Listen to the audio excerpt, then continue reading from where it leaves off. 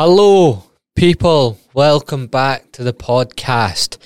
Today, I've been reflecting a lot on... I'm coming up on 4 years of personal training this year, and I was just thinking about all of the coaching mistakes I've made over the years, and there's a lot of them. I think if you hear about anyone in their profession, especially like in the health profession or doctors, therapists, they all talk about the mistakes they made, and to be honest, you can't become good at any of these jobs until you make the mistakes.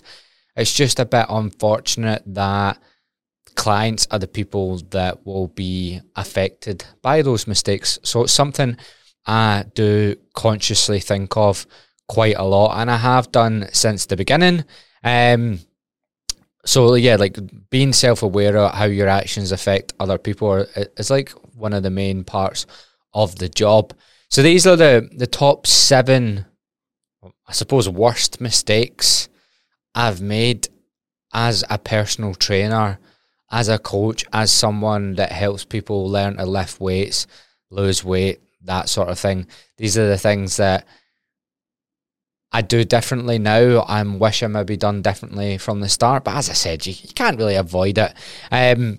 Before I get into the show, again, we're trying to hit 500 ratings on Spotify this year. I've got a lot more Apple ratings. I've got a lot more listeners in general from a lot of those Stephen Bartlett podcasts and stuff. To be honest with you, I will dive into like the hot topics. Like Stephen Bartlett was a hot topic at the time, although I didn't realise that everyone was going for him. But it feels a bit icky. Like the call-out culture feels icky, even though that Stephen Bartlett thing was a call-out.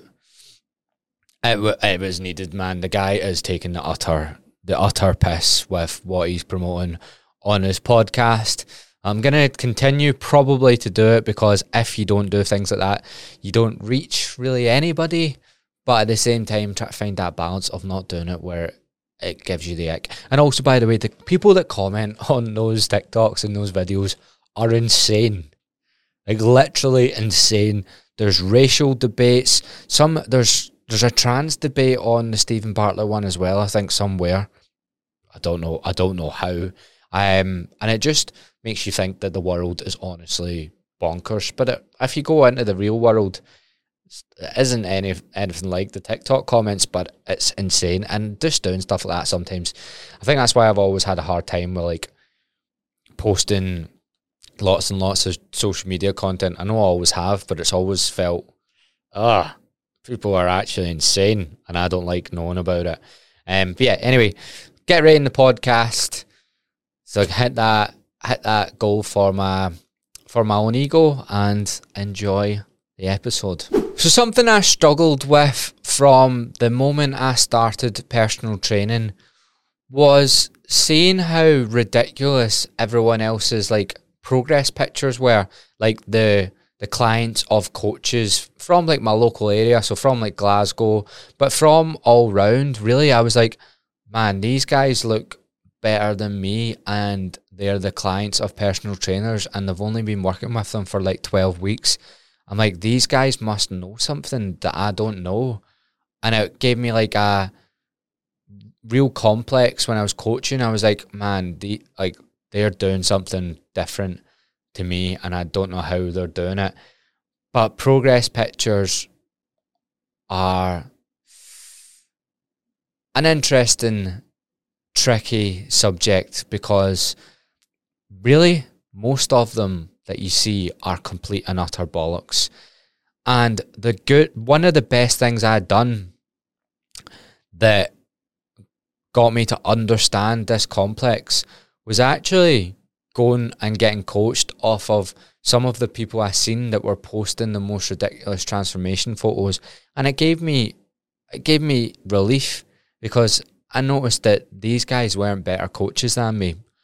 Not remotely. They were definitely doing things differently to me, but not in the interest of their clients, in the interest of business. And business, if you push like short-term business over your clients, I would argue that not always. Most of the time it's not going to lead to better long-term business, but you'll make money in the short term, but you'll fuck your clients up coming at it from this angle. So the first coach I ever had, he's quite well known in this area, people will laugh because they'll know exactly who I'm talking about.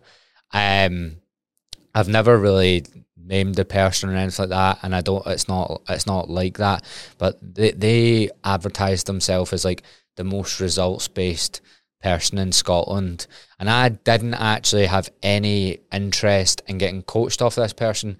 Like a good friend Michael, he said, why don't you go with him? And it was one of the worst decisions I've ever made. But anyway, they were always into posting progress pictures, and it was all about how they always get the best results for all their clients. And as soon as you went in, you realised it was just a numbers game. It was having as many people as possible. And then once you say you've got 70 people and you are putting them all on less calories, one of those people each week is going to look quite good after like 12 weeks. So if you've got people like 70 people finishing 12 weeks at the same time, one of those 70 people is going to look quite good. And that's a exaggeration in the numbers because they wouldn't all finish at the same time. But you get what I mean? Like there's a ridiculous amount of people, they're all getting told to eat less calories. Some people are just going to look ridiculous. I always talk about my first ever client was my mate Tom from that I met in Vietnam. I met him because genuinely this is how I met Tom. He was doing a Jaeger bomb challenge in a hostel in Moi Ne, which is in Vietnam, right? And there was like, say the winner from before had like 40 Jaeger bombs, right? And we woke up in the morning and we were meant to go to these sand dunes, and I didn't even know Tom. I'd met like two of his mates the night before, and they were like, he's gonna do this today, and he just sat at the bar all day drinking Jaeger bombs. And we went, but we done about 5 of them, and I was like, mate, fuck this. Went to the sand dunes and came back, and Tom was on like 37 Jaeger bombs. Then we came back, we watched him, and he sank, I think it was 49. Well and truly smashed the record, but he had alcohol poisoning for like 2 weeks. So that's the type of person Tom was. Tom came to me as my first, like, he was free. I didn't charge him anything. I basically gave him the same program that I was doing. I know a lot more about strength training now. I only knew really about weight loss and calories and that sort of thing when I became a coach. I did know about lifting, but I hadn't put the practice in myself to be that confident in like how to program for people that are new to the gym and stuff. So he just basically had my program, and after 4 months, Tom looked ridiculous, like ridiculous. And to this day, progress picture wise, he's the best like transformation I've ever got someone. Not the best, not the most I've impacted someone's life, or the best result in what I would say in a client, not by any stretch of the imagination. He responded insanely to lifting weights, and we were in lockdown, and he had a home gym, and he'd fuck all else to do with his life apart from lift weights. And I could do the exact same process with 200 other people, and I don't think I would have got the results I got Tom. And that also kind of skewed my perception of what personal training is, because I was like, oh, this is what I'm just going to do. I'm just going to get everyone ripped and as massive as Tom. But I kept on thinking, right, how is Tom in better shape than me? And I gave him what I'm doing, and I was training as much as him, and I was stronger than him on the majority of lifts, but he looked way better than me. And I just kept on being like, right, how the fuck has this happened?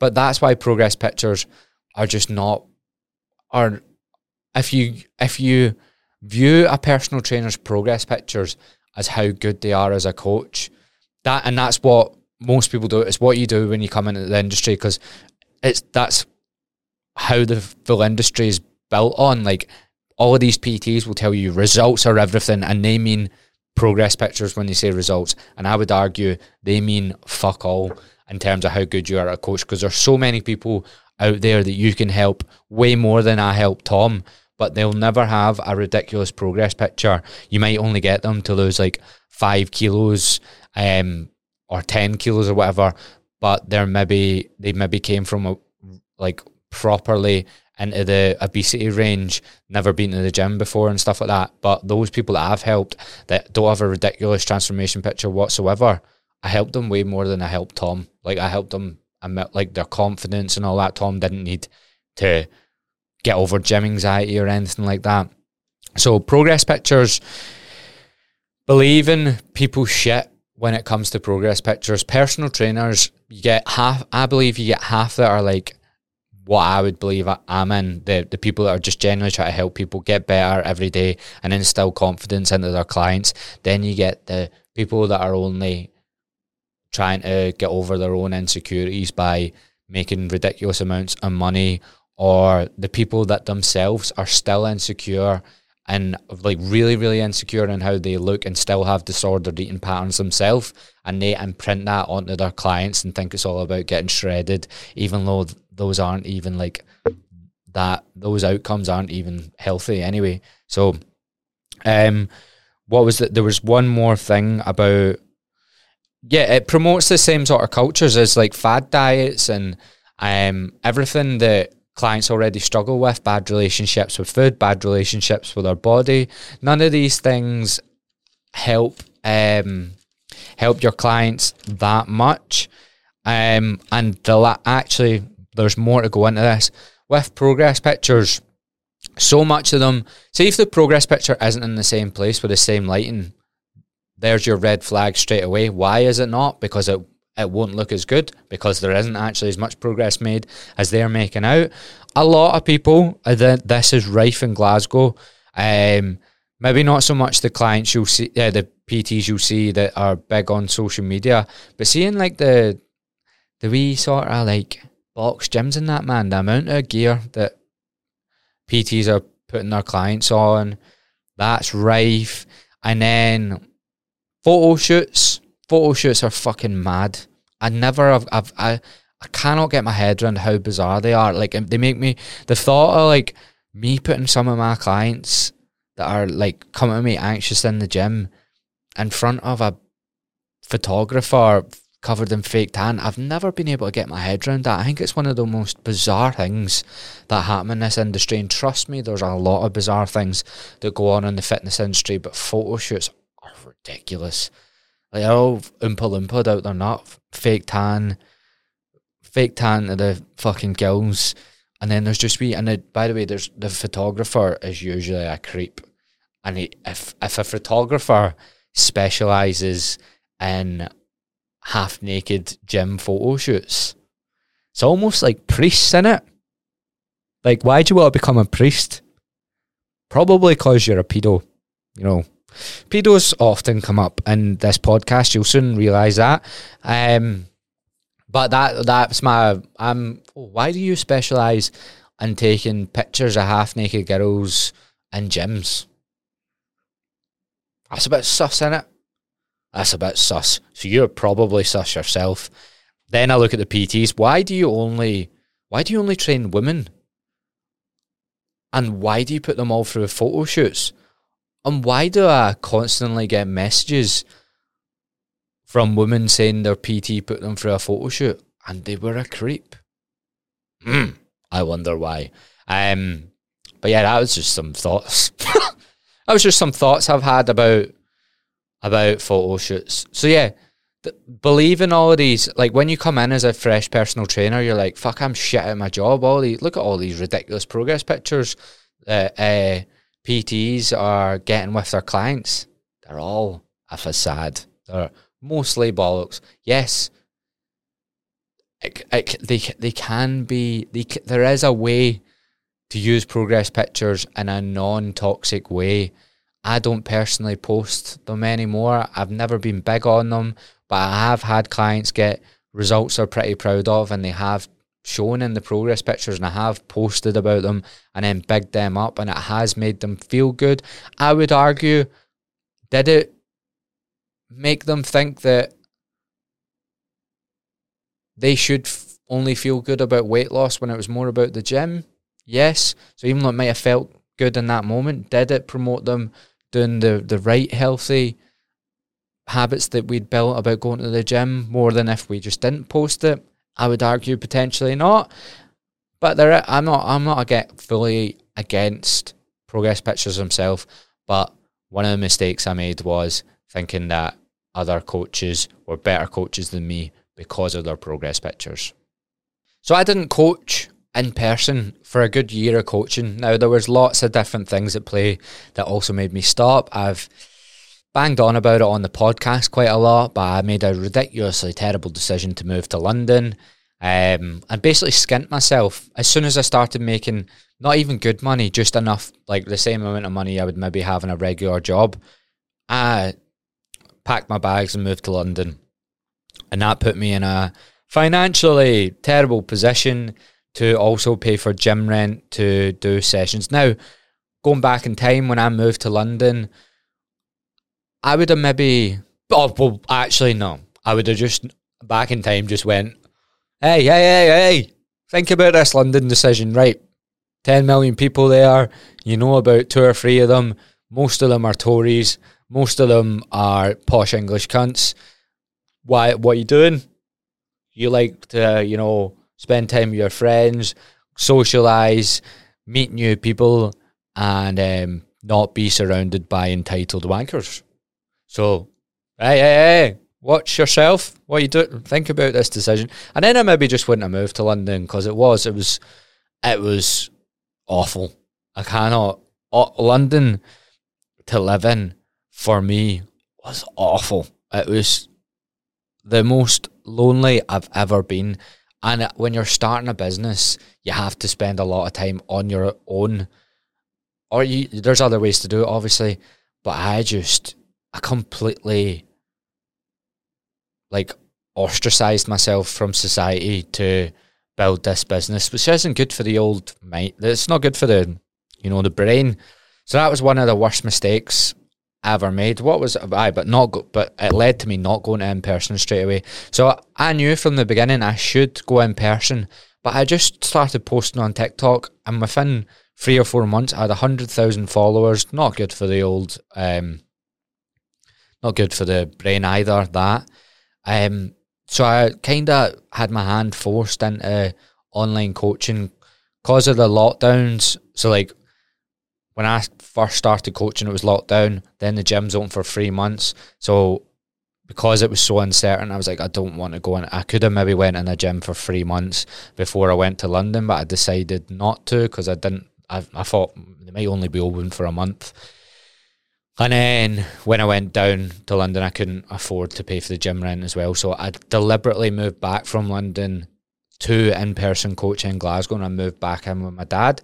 So lots of that was circumstantial and stuff as well, but I could have easily been swayed to just online coach. So a lot of these lessons I learned from hiring other coaches that I just didn't want to be like at all.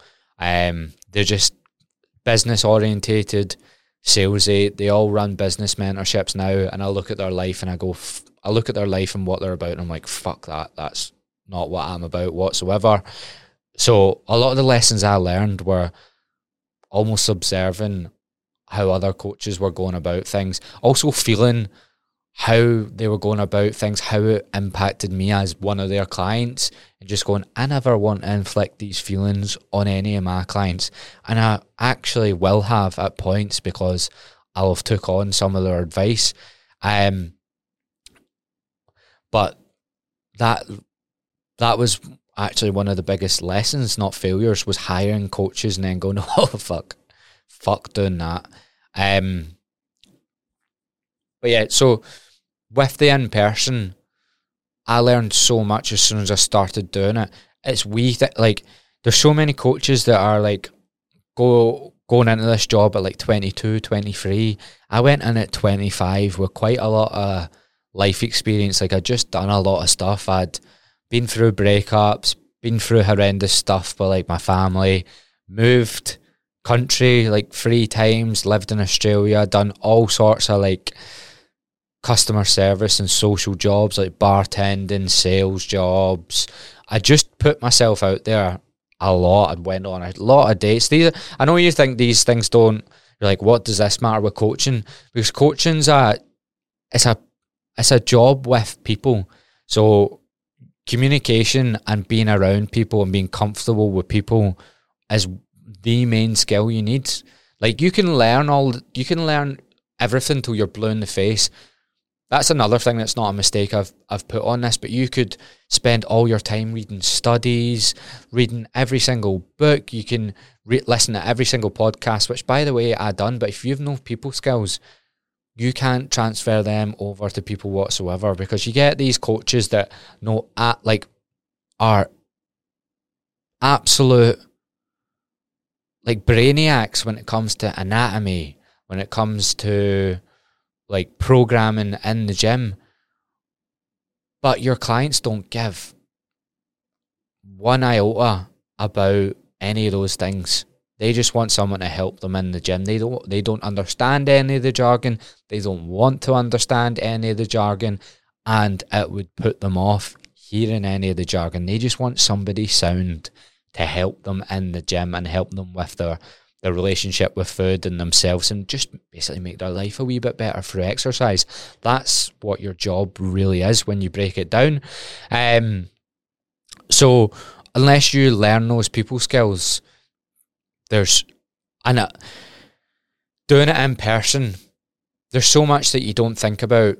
So before I always had a wee bit of like, it would have been imposter syndrome, right? But imposter syndrome implies that like there isn't a reason for you to feel like that, but there is a reason. I knew that I was not good enough to like be an online coach and like charge people. I wasn't charging, or I was charging less than what I charge now, but I knew that there was skills I didn't have because I hadn't worked in person, and I bet you most online coaches feel like that. So it's dumb. It's like, for example, I used to program a barbell overhead for press for people, like probably near the start of training. People wouldn't be able to do it, but they never really sent me enough form videos. I also didn't request form videos as much because I didn't know if I was good enough at coaching to like even respond to them. And then when I went in the gym, like I would have gave someone, and it would have been mostly women I would have trained, maybe 80% of my clients, put them on a barbell overhead press and a squat rack, and then went to watch them do a rep, and it's 20 kilos, so obviously they can't do it because that's quite strong for a beginner to be able to push 20 kilos above your head. I was like, fuck, I've been giving this to people for ages and they obviously can't do it. So it's just, and like that's a proper obvious example that I'm not sure. I'm probably exaggerating. I think I thought about that before, even before I went in person. But there's a million. Like I remember one of my first in-person clients, Danielle, went to put her on the lat pull down, and she was about 4'10", and she couldn't even reach it. So I had to get her to sit down whilst I brought it down for her. And I was like, man, I've never even thought about this even potentially being an issue. And then body language. You've no idea how much you can pick up on just by being around people in the gym and coaching them on the gym floor. And I mean as many different people as possible without you even realising at the time that you are learning something. It's subconscious. You're picking up on someone's vibe whilst they do something. You go, oh, this certain type of client hates this type of exercise, so I'm just not going to put them through doing it. And you don't even register it at the time. It's just there's stuff you'll never be a truly great coach or online coach until you work with a lot of people on the gym floor. And why should you be? You've done nothing to become one. You can do as much studying as possible. You can quote every single study out there. It doesn't matter because you haven't worked with someone in person and seen what it's like to actually try. Most things you learn from studies are useless in terms of practicality. Like they're absolutely useless. That's why can't stand all these medical doctors on podcasts giving advice for weight loss. I'm like, when have you worked with people actually helping them to exercise and lose weight for an extended period of time? How many people have you done it with? Because your advice, if I go and tell my clients that, probably makes their relationship with food worse. Scaremongering them around all of these foods makes their relationship with food worse. Telling them they have to do all of these different things when these people have no time as it is. And these are all things you only learn working closely with people, and mostly a lot of that being in person. Like, you need it. You absolutely need it. So that was a horrendous mistake I made to not go in person quicker, but I fixed it. And also, before we jump on to the next one, my second coach, who was better than my first one, but there's a whole subsection that's stuff to do with that. When I told him I was quitting coaching with him and I was moving back home to do in person, he tried to do everything he could to convince me not to do it, because he himself had never coached in person, and he was like, you'll make less money, you won't have a good lifestyle, and there's no money to be made in in-person coaching. And I was just like, stop talking, stop it, I'm done with this, see you later. And it was a necessary decision, and I have zero regrets about it. And I did make less money, but now I make more money because I done it. Oh, I'm a wee bit passionate in this one. I think just trying to feel like you were getting into this industry from the start again, and just trying to see who the biggest influences are on what coaches do. That's why I get so passionate about it. I do get a lot of messages from PTs about these sort of podcasts, and they're like, fuck, it's refreshing to hear someone talk about it in this way, because most of the big influences are teaching you the opposite. Sales driven, guilt tripping driven, money orientated advice with nothing else. Not one bit of advice on how to like actually be good with people and be good with your clients and give them a good experience. So this is how I fell into these traps. I don't even blame myself for these mistakes, because you're led down these paths by the biggest influences in the industry, because it's no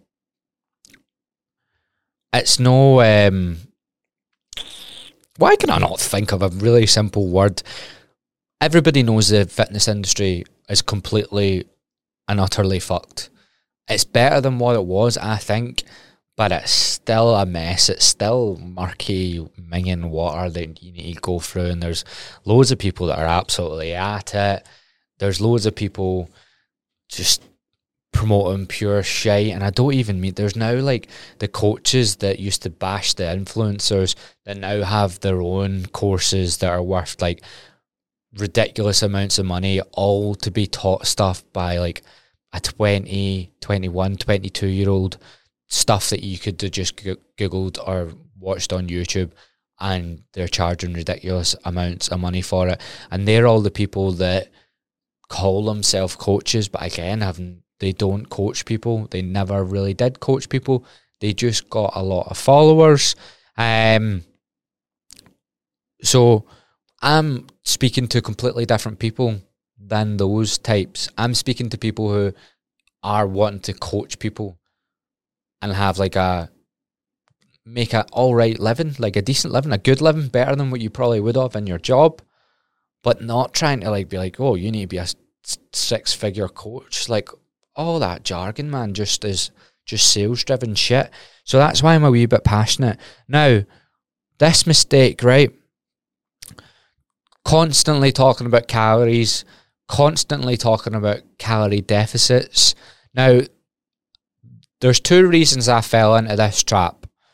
The first one was, if you look at pictures of me when I first started becoming a PT, because it was lockdown, I'd started running, so I wasn't hench by any means before, but I was really skinny. I'd just done a sub 25k before I became a coach. I'd started being a coach and I was doing that at the same time. So I looked a wee bit like the white Mo Farah. So I was just severely self-conscious of how I looked. By the way, fitness industry doesn't help those sort of things. That's why you see the likes of Courtney Black, who we can all agree is in good shape, like really good shape, good-looking girl, and still edits her pictures. That's why these things happen. And that's why you do need to be very careful of whose advice you're taking, because there's lots of severely insecure people in this industry, and they are like imprinting their insecurities onto their clients or their audience. So the other reason is because that's what I knew more about. I knew more about weight loss. I was a lot more researched and well researched into just nutrition and food and psychology to do with weight loss. So that's, and then maybe a third one is I got lots of views. As soon as I started posting on TikTok explaining calorie deficit is, and breaking down how weight loss works, I blew up. And subconsciously or consciously, really, I started really playing into that because it was what was getting me clients. Not the right type of clients for me as a person or for any personal trainer, because that sort of content will attract people with really, people that have severely yo-yo dieted their full lives.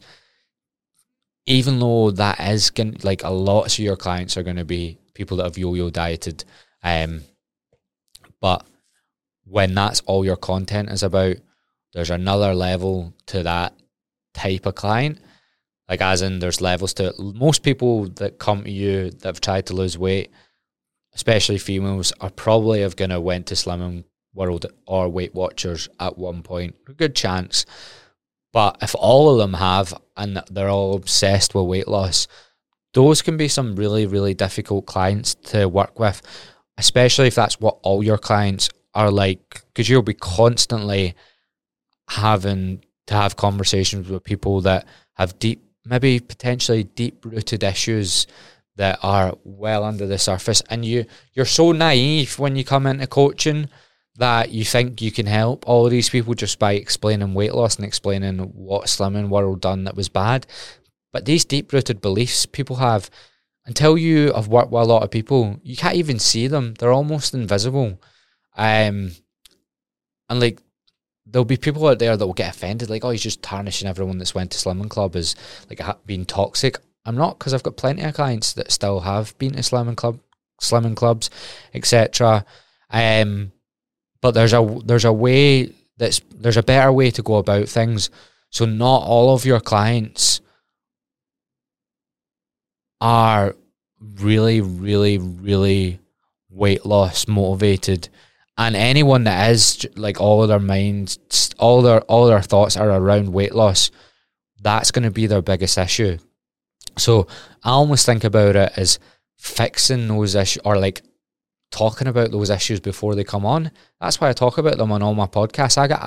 I've had clients recently where I'm like, right, you came on with me and you just were already in a good headspace, and I just didn't used to get clients like this, and you already sort of knew what I was going to say. You were already willing to lift weights without me having to push you to do it. You were already trying to get in the gym, whereas I had people that had never set foot in a gym. And you already kind of understood what we were going to go through with food. And they were like, yeah, I listened to all your podcasts before I came on, or quite a lot of them. And I'm like, okay, I get it. Now, I used to post short form TikTok videos where I just talked about what a calorie deficit was. And then I just got people that were obsessed with weight loss and obsessed with a quick fix. Makes sense, doesn't it? weight loss short form content, clients who are attracted to it, short form weight loss solutions. If you want long-term weight loss results, you're going to have a pretty good understanding of food, some pretty solid habits, and you're going to want to have, you're way more likely to lose weight and keep it off if you have some sort of exercise routine or goals to do with training and exercise. So it makes sense to make long form videos about that if that's the type of people you want to attract, because those are the type of people that you're going to be able to help. Yes, you could help the people that are looking for short-term weight loss results by convincing them through seeing the light, but it's gonna, if all your clients come from that background, it's going to be way harder, isn't it? It's going to be way more stressful. So me constantly talking about calories to my clients on social media, constantly talking about weight loss, when clients came on, talking about how much the scale had went down, just like slimming clubs do, constantly like asking them about their weight or for weigh-ins, created a culture that they were already in. I was almost playing into diet culture or making diet culture worse without even knowing it, even though my job, a lot of it will be around weight loss. A lot of people's goals will be around weight loss.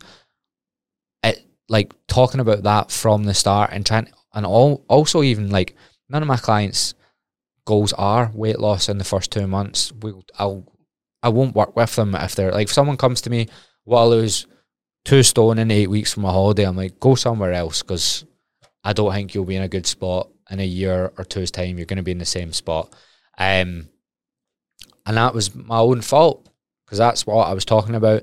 But that's also what I was getting rewarded by from social media and from the algorithm. So you need to think deeply about these things as a coach, because you can go down paths, and you see it all the time.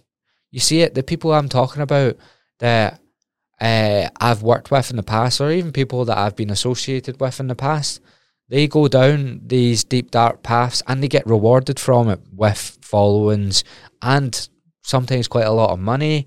So you can see why it happens. But again, what do you want to be? Do you want to be famous with a lot of money? And maybe sometimes famous without the money, by the way.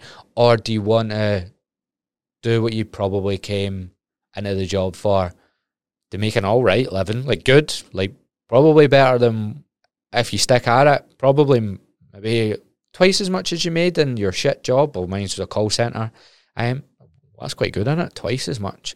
Doing something you quite like, helping people and actually making a difference and having a purpose in life, instead of hanging up on grumpy Australians talking about their investments and then getting sacked because you hang up on them all, because that's what happened to me. That's quite good, isn't it? Maybe twice, like after like 3 or 4 years, maybe twice, 2.5 times as much money as you had before, and a good job, a good purpose. It's pretty good to me. So these are the deep, dark paths I've fell into, and watch out for them. So this one plays into the other ones I've mentioned. Definitely one of the biggest mistakes as a coach that I made was taking advice from other coaches that were in positions or had lifestyles that I didn't want to have. You have a lot of coaches out there that are just extreme workaholics. Now, a lot of these traits or characteristics are not really traits, because they're things that people could work on. They can't, like I've outlined, they come from deep-rooted insecurities. So like the need to be making like 5-6 grand a month, and then now it needs to be like 20,000, 30,000. Like there's nothing satisfies these types of people. When you start, like if you have, because when you come into the industry, you always be like, oh fuck, they're making 10 grand a month. I would like to make 10 grand a month. You have to ask yourself, right, but do you want everything that they do? Do you want every other part of their life that they do that earns them the 10 grand? Do you want all of that? do you want to be really, really salesy? Do you want to work 70, 80 hours a week? Do you want to be really pushing like progress pictures and maybe toxic behaviors in terms of like weight loss? Do you want to be talking about weight loss all the time? Because that's a sales tactic in itself. That's a marketing tactic. If you talk about weight loss versus like good habits, that will get you more views, get more people interested in your services. But do you want to be working with people like that constantly? Do you want maybe the stress of those types of really weight loss obsessed clients? You have to weigh up, do you want all of that? Do you want to be in groups where that's what everyone is focused on, where they're only focused on like money, and it becomes like a dick measuring contest with like how much you made 1 month compared to like someone? It's because someone else is like, is always going to be making more money than you 1 month. Do you always want to be in these like little comparison traps? Because you have to weigh it up. If you go, he's only been coaching for 2 years and he's just bought an Audi outright, I need to be doing what he's doing, and they give you one specific bit of advice.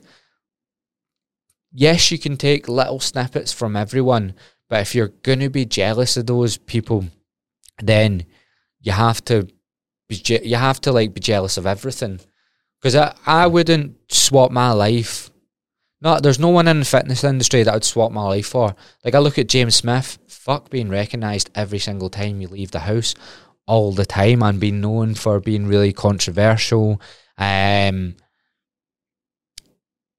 Who else? Fuck being Courtney Black, recognised all the time. Fuck being Joe Wicks.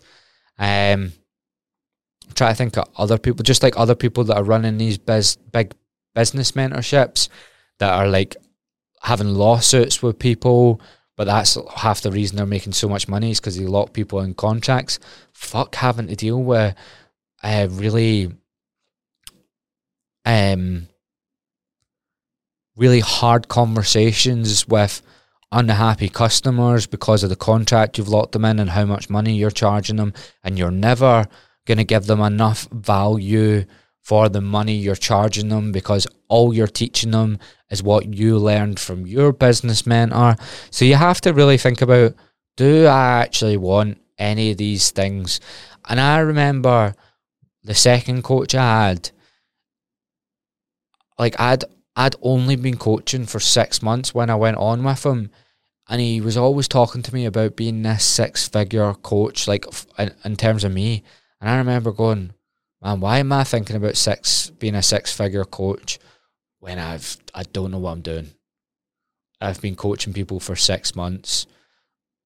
I don't even really feel like I know how to get strong myself yet.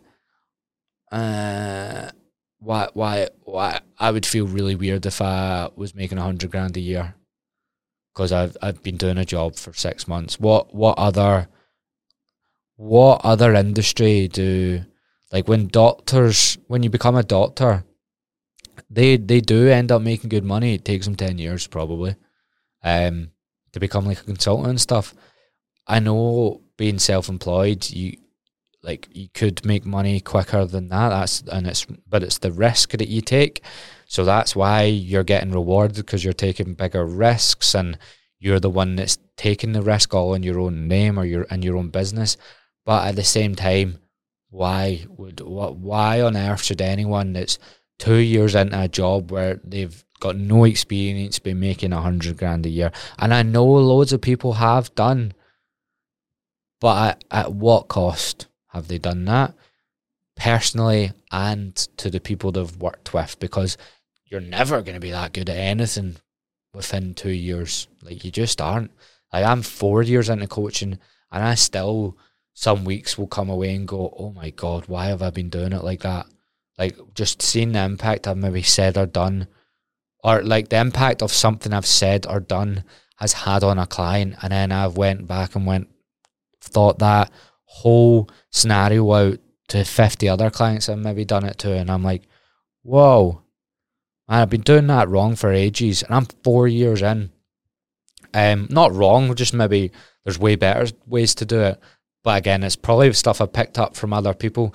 So taking advice from other coaches, I remember, so my second coach, I was moving to London. When I was moving to London, I didn't ask to be dieted ridiculous amounts.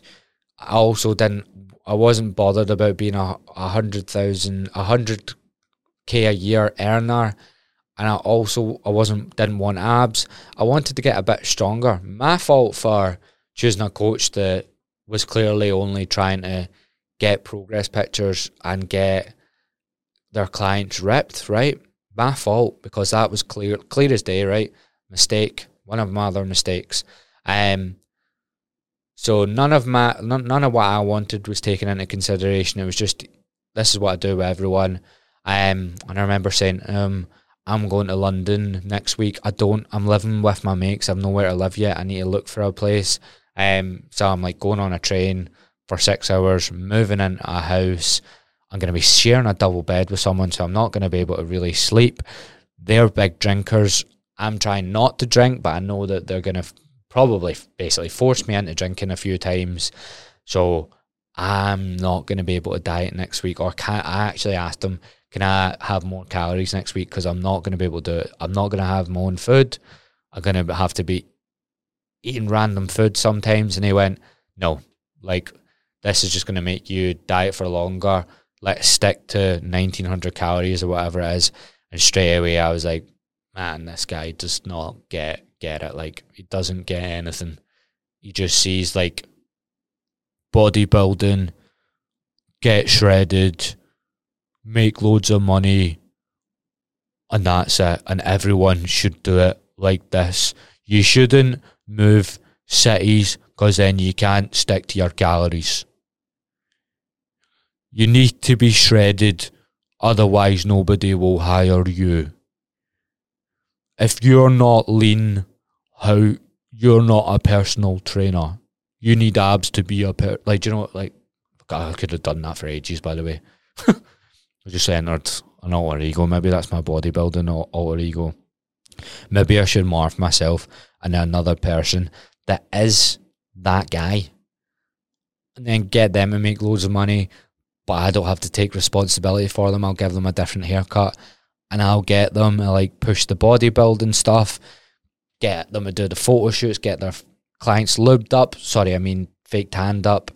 Hire the wee creepy photographer from Easter House to take pictures of them and turn a blind eye to how creepy he is to them. Gives them a wee spank on the bottom before their picture. Just turn a blind eye to that and just cream it in whilst it's my alter ego, it's not me. Yeah, that's it.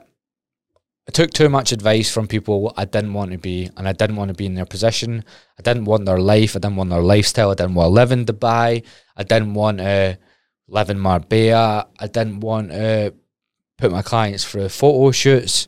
So why take loads of their other advice? I remember one last thing. I remember one of them saying to me, you need to put the things you want to do in your week before you do your work. So schedule in those things first, the things you want to do. And I remember just thinking, you don't do that. Ever. You don't ever do that. I was like, I maybe need to rethink this whole thing of where I'm getting my advice from and my mentorship from. Oh, this is a personal favourite of mine because it's a big lesson I've learned in the last year, because it's such a hard one to get out of. So chasing followers was probably one of my biggest mistakes as a coach or a new coach. Now, when I came into the industry, I wanted to actually not really post on social media because I'd built a social media following before. But everyone was like, you're good at talking and you're good at talking in camera. I'd video edited since I was 13 or 14. I didn't see, when you see people that have just started coaching and they go into selfie mode and speak for the first time and they're nervous. I was like, I was maybe a wee bit nervous about not knowing what I was talking about, but the actual like going and talking to a camera, that wasn't weird to me. I was fine doing that. But the fact I gained so many followers so quick wasn't good. It wasn't. I wish it. Well, I don't know, because I learned lessons from everything. I wouldn't change anything for the world. I wouldn't be where I was today without these lessons. But when I gained that amount of following that quick, there was like two different things happening at the same time. I was believing my own hype, which I see a lot of people doing. Like, and I would have maybe done this once or twice, so that makes me cringe. But like people like celebrating like getting a certain amount of followers and like talking about how they're recognised when they're out and stuff makes me cringe. See if you ever see me what some balloons celebrating a certain amount of followers or subscribers, shoot me in the face. Shoot me. Stab me in the throat. Makes me cringe. But yeah, that's from believing your own hype. And I do struggle with the concept of like knowing that I'm not crazy smarter than other coaches, but I've maybe just been better at playing on different things. And then the idea that I actually have something way more to give than these people. So like even like there is a point, right? Maybe like 6-7 years in, but see even like the thought of like putting on events and selling tickets for it, like before I've coached for like 5-6 years, just doesn't really. There's what like I know a good bit. I know I can really help quite a lot of people, but they can also find it all on YouTube, and they don't need to give me money for it. And I just will be like, this is just stuff I've heard other people say. I feel like there's so much of that in the fitness industry. It's just pyramid schemes, and it's just, here's what I learned from my pyramid scheme.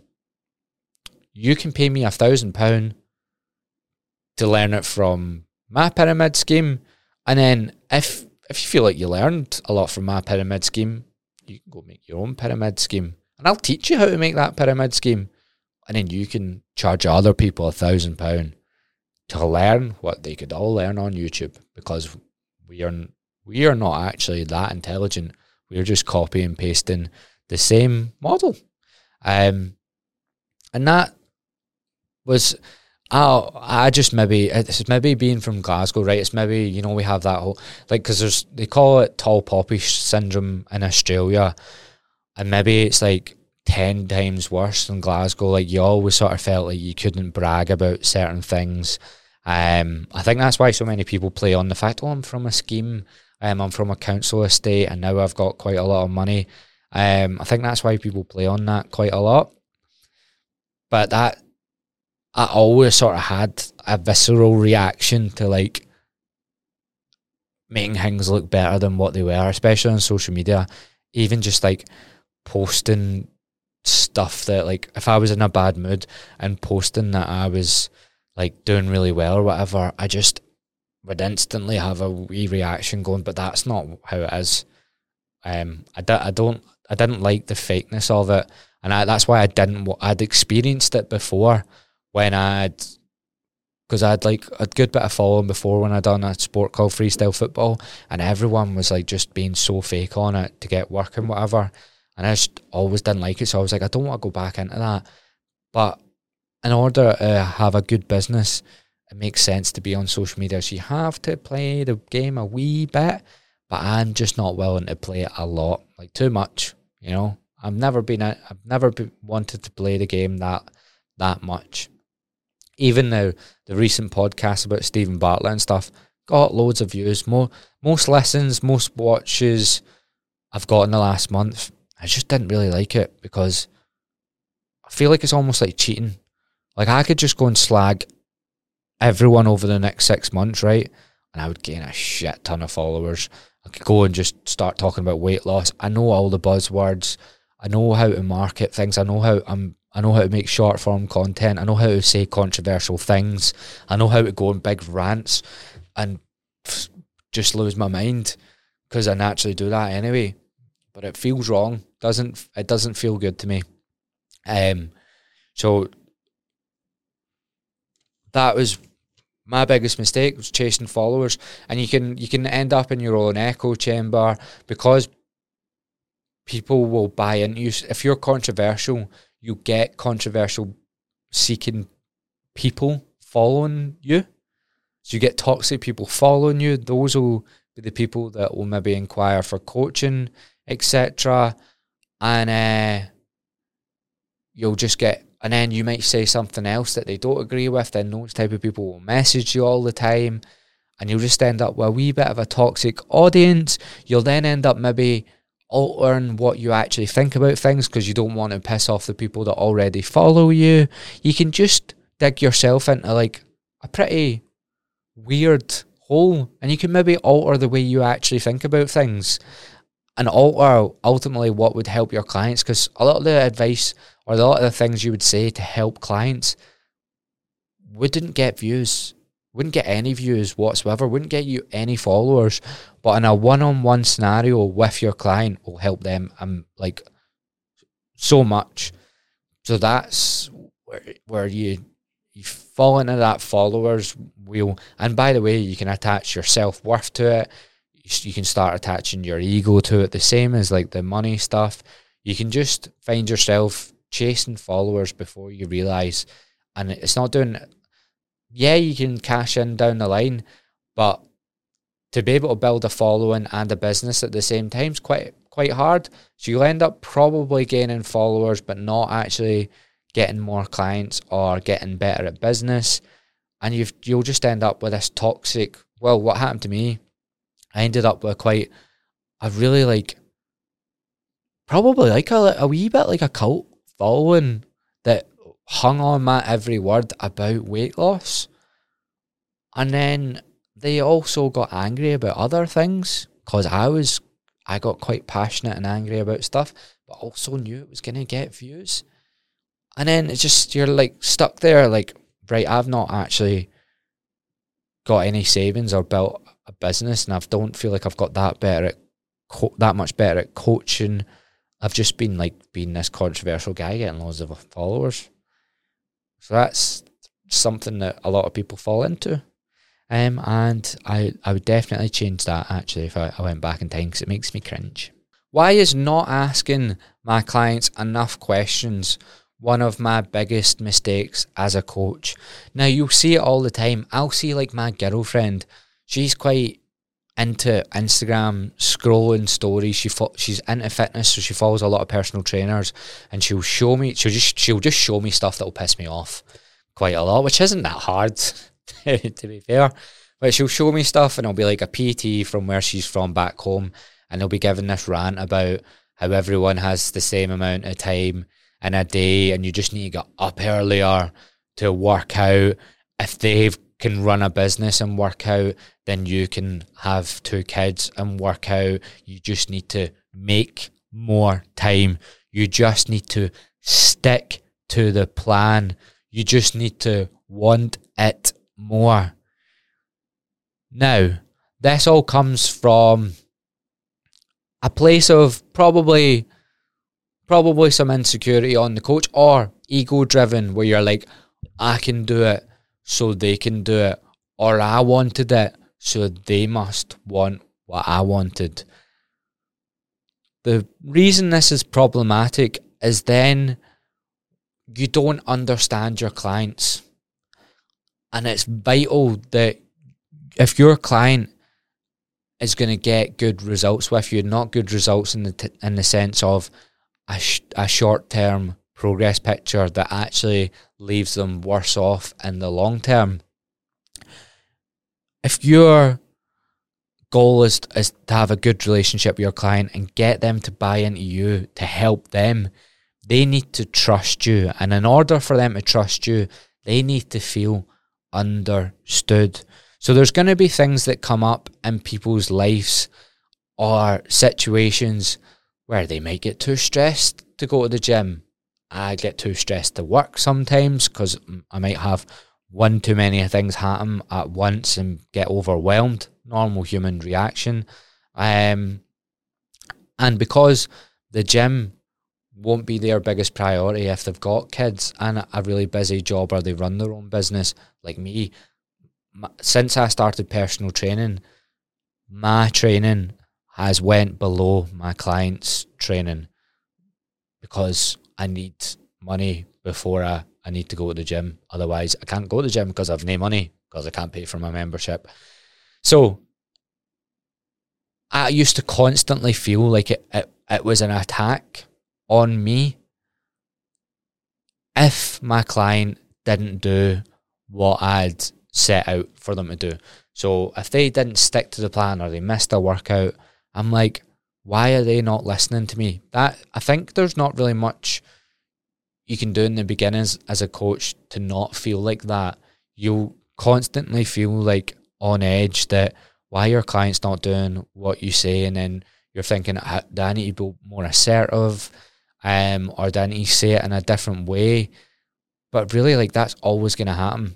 How are you expecting your clients to do everything you ask them to do when it's probably not going to be their biggest priority? And that's where you'll get coaches, they'll be like saying, this needs to be your number one priority, and I would have done this. Like, if you're going to get results, you need to make this number one. Just make it the top of your priorities. But why should it be when they've got so many other things to think about? Now, what I've found, right, when people come to me, say I've had a client that has missed all their workouts and they're meant to be tracking food and they've not tracked food. Another side tangent, I don't always get them to track food now. That was my one thing before. I was like, you need to track food, otherwise you'll get no results. Sometimes tracking food is overwhelming on top of everything else for some people. But if they come to me, I used to be like, now what can we do to not get you to miss a workout this week? Or like going on the defense or on the attack, when now I just ask more questions, because often I don't have enough information to even give them a solution because I don't know what fucking happened. So if I even just play this scenario out, right? Client comes to me, they go, I've missed all my workouts last week, had a shit week, I'm going to try get back into workouts on Tuesday, but I'm really busy. Instead of me going, need to get that workout on Tuesday or this is going to happen again or whatever, I'll be like, right, what actually happened last week? Like, what else happened? And they'll be like, oh, found out we're potentially getting made redundant from work. My kid also was sick for 2 days. And then we're a bit skint. So money's stressing us out. And then you can go, okay. And then you can ask another question. You can go, let's just make up this hypothetical scenario some more. And you go, are you going to be made redundant? And she'll be like, no, I'm not sure. We'll maybe find out in a week's time. And you can then, already you've got more information. You know that person is probably going to be extremely stressed until they find that out. Now, obviously, you can have conversations about like, oh, do you like your job? Is it maybe actually like a blessing in disguise if you leave? Now, I wouldn't dig into these things so deep. I just mean you can ask someone 3 or 4 more questions about what's happened, and just not a question that's laced with an outcome you want, just genuine questions to gather some more information, not a question laced with an agenda of giving them advice to get them back in the gym sooner, just a genuine question about what is happening, what's the effect on them, how are they feeling, those sort of questions. And you can go, right, that person's maybe going to be really, really stressed until they find out if they're going to be made redundant. And then you can be like, right, maybe over the next week, do you want to just go to gym once, or if you train in person, or like some of my online clients, I'm like, here, do you maybe want to come in person and we can just have a wee in-person session and have a chat and just like have a bit of a laugh with them to maybe get them out that funk of being so stressed about something. I love in-person coaching sessions for that, like just having that in-person thing and just like being able to, like, it's not about calories, it's not about them missing their gym sessions or whatever, just takes them out that stressed state that they're in. But you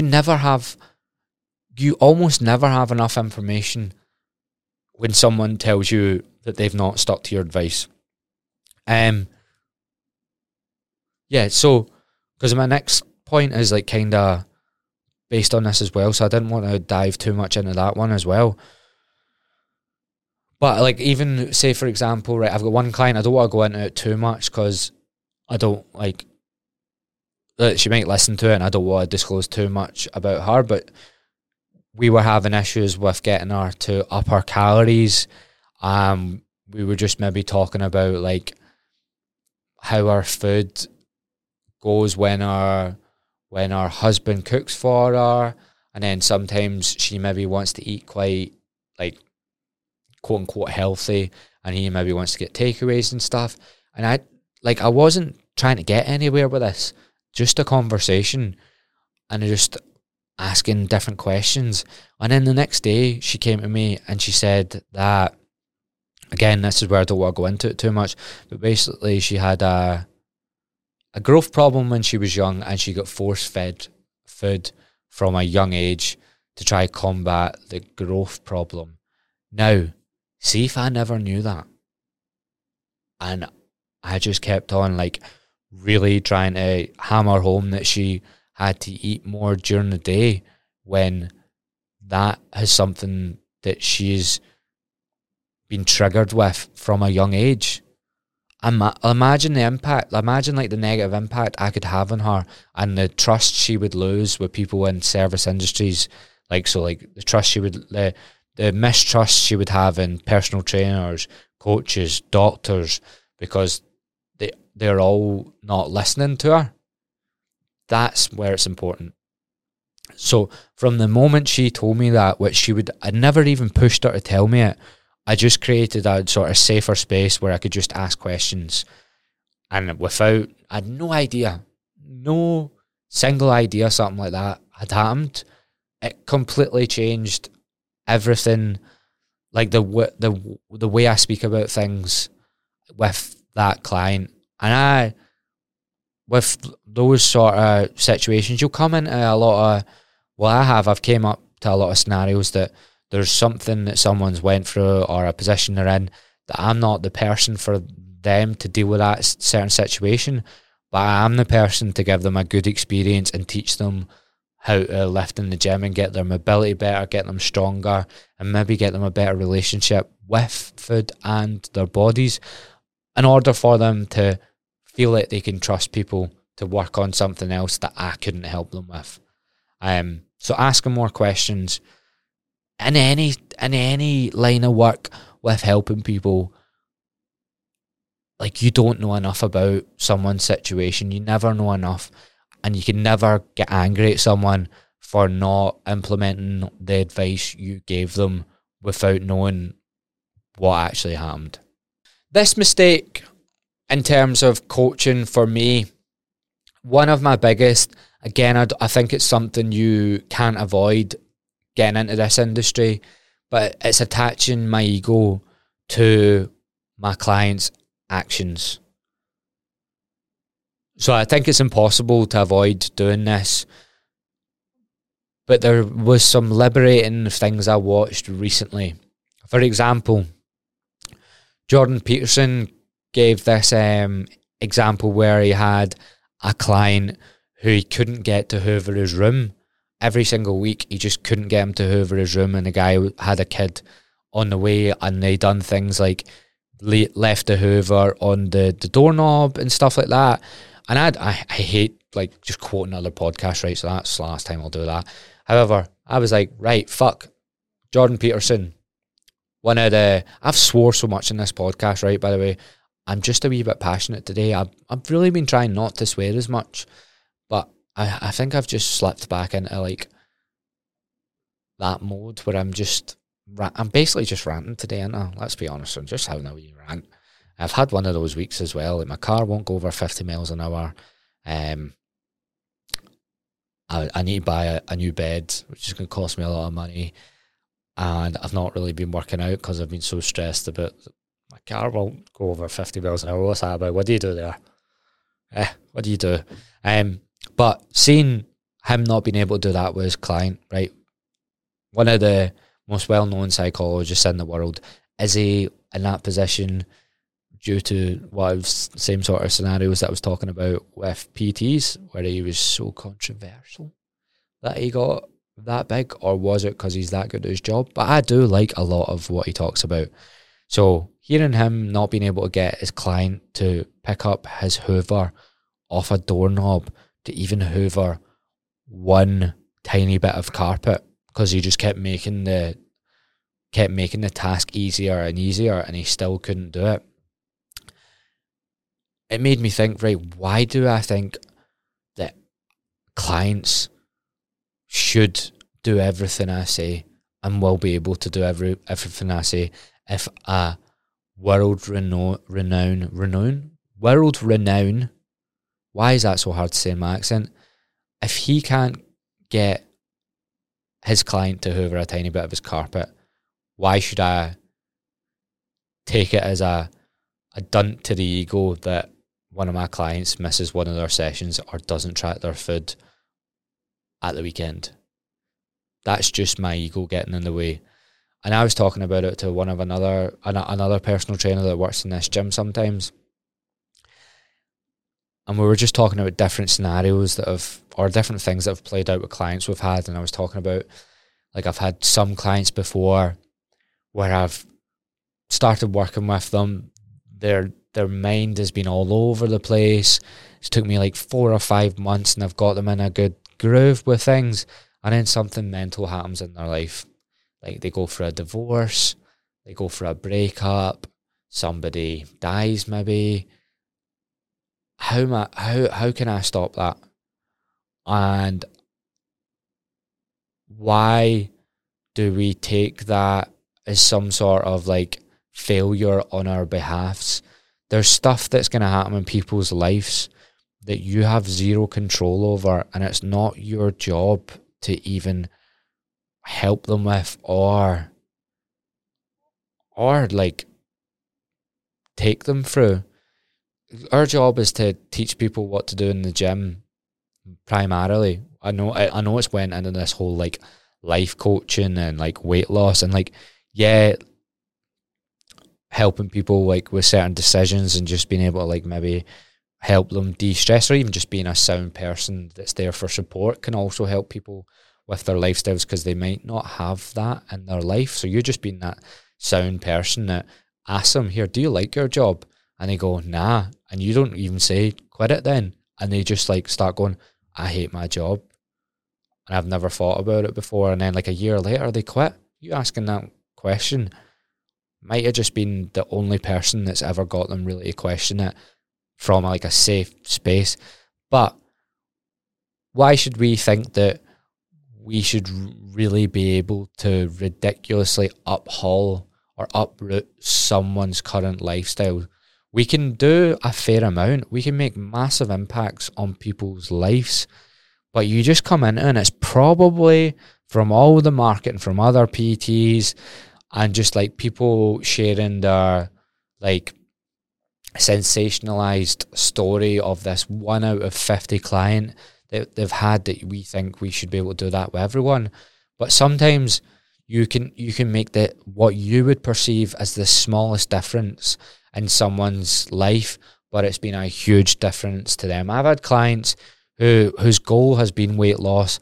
I've maybe walked them through like how weight loss works and then got them not to try lose weight. And then when we've went to lose weight, certain issues have maybe came up. Like I said, they might have like something might have happened in work and they're just too stressed to even like eat less calories. And I've walked them through that, supported them through that, but they're constantly a wee bit like, I wanted to lose weight and I haven't lost weight. And you'd be like, man, I've not really made a difference to this person's life. And then they text you just going, oh, here, I was out for dinner the other day and I would usually like maybe not go, or I would be so stressed about going to the dinner because I didn't want to gain weight. And like, I just went out for dinner, I gained a bit of weight on the scale, and then it came to like Wednesday, my weight was down, and I had zero stress the full time because I knew that was going to happen. She was like, thank you, or like, thank you so much for that. I would have never been able to do something like that before. And you can then go, right, it was all actually worth it. And maybe these expectations I have on what is actually capable, what is actually possible, for a coach to be able to do with a client is actually much lower sometimes in certain scenarios. Some people, you can get them at the right time and they're in the right headspace. They've got the right job in terms of like having enough time to really get after the gym. And then some people's lives are just never gonna be not chaotic, and there's not going to be enough time and enough mental capacity for them to get ridiculous results in any sense of the word. And why shouldn't we aim to also make smaller impacts to those people's lives? Might seem small to us, but might actually seem massive to them once they actually think about it. So attaching my ego to coaching, and that's the one that hurts the most, because I'll just look back at certain things and just go, fuck, I like really just like came at that the completely wrong way when they were probably doing quite fine, and I've pushed them to like when they've missed workouts, or I've like maybe actually like gave up on people that I shouldn't have gave up on. So there was, and like at times of coaching, like when I've had too many clients that I feel like are overwhelming me, I've maybe had to let go of 5 just because I'm so stressed about it. But now I can maybe handle that because my beliefs around like what I should be doing as a coach are different. But there's plenty of people I've probably gave up on too early that I shouldn't have. And I'm more resistant to doing that now. But yeah, that huge mistake. That's the one that hurts the most as a coach. I'm sure other people have had this experience as well. Now, right, I know that was a bit of a ranty podcast. I know I'm just being really like honest and maybe a bit grim and also really fucking cynical and pessimistic and whatever. But that's the way I feel about coaching just now. Is I'm always like changing my mind about stuff, always. And I'm always like trying to like almost rectify mistakes and seeing if I am making mistakes or seeing if I can do stuff better. But that's where my head's at currently with a lot of stuff to do with coaching. And like I can't change loads of it. Like they just are mistakes I had to make. And I'll read books about like therapists and like their mistakes with clients and the ramifications of what they've done are like actually like catastrophic. So makes you, and it makes you feel better because you go, fuck, like some of these people have been like suicidal and they'll sit with like, fuck, if I just maybe supported them through this thing, didn't say it that way, even, you know what I mean? It's just, I just look at coaching a lot differently now, a lot less sensationalized. And I think that's to do with like not actually following a lot of coaches and seeing through a lot of the way people market their business and stuff. But yeah, I just have a lot different opinion. I just have a way different outlook on probably life than most in the industry, and that's why my outlook on coaching is probably a lot different. Bye. Anyway, enough rambling from me. To all you new listeners, I hope you enjoy the show. Plenty of solo ones, plenty of guest ones, and I think the only thing that is going to make me stand out from people is like I'm not interested in getting any of these big, massive, famous guests on. Not at the moment, anyway. I want to get people that are right in the thick of, like maybe the fitness industry or the wellness industry, and probably people that are Scottish and up for a laugh, probably. Maybe get some English people if they happen to be around the country. Aye. Hope you enjoyed, and I'll catch you in the next one.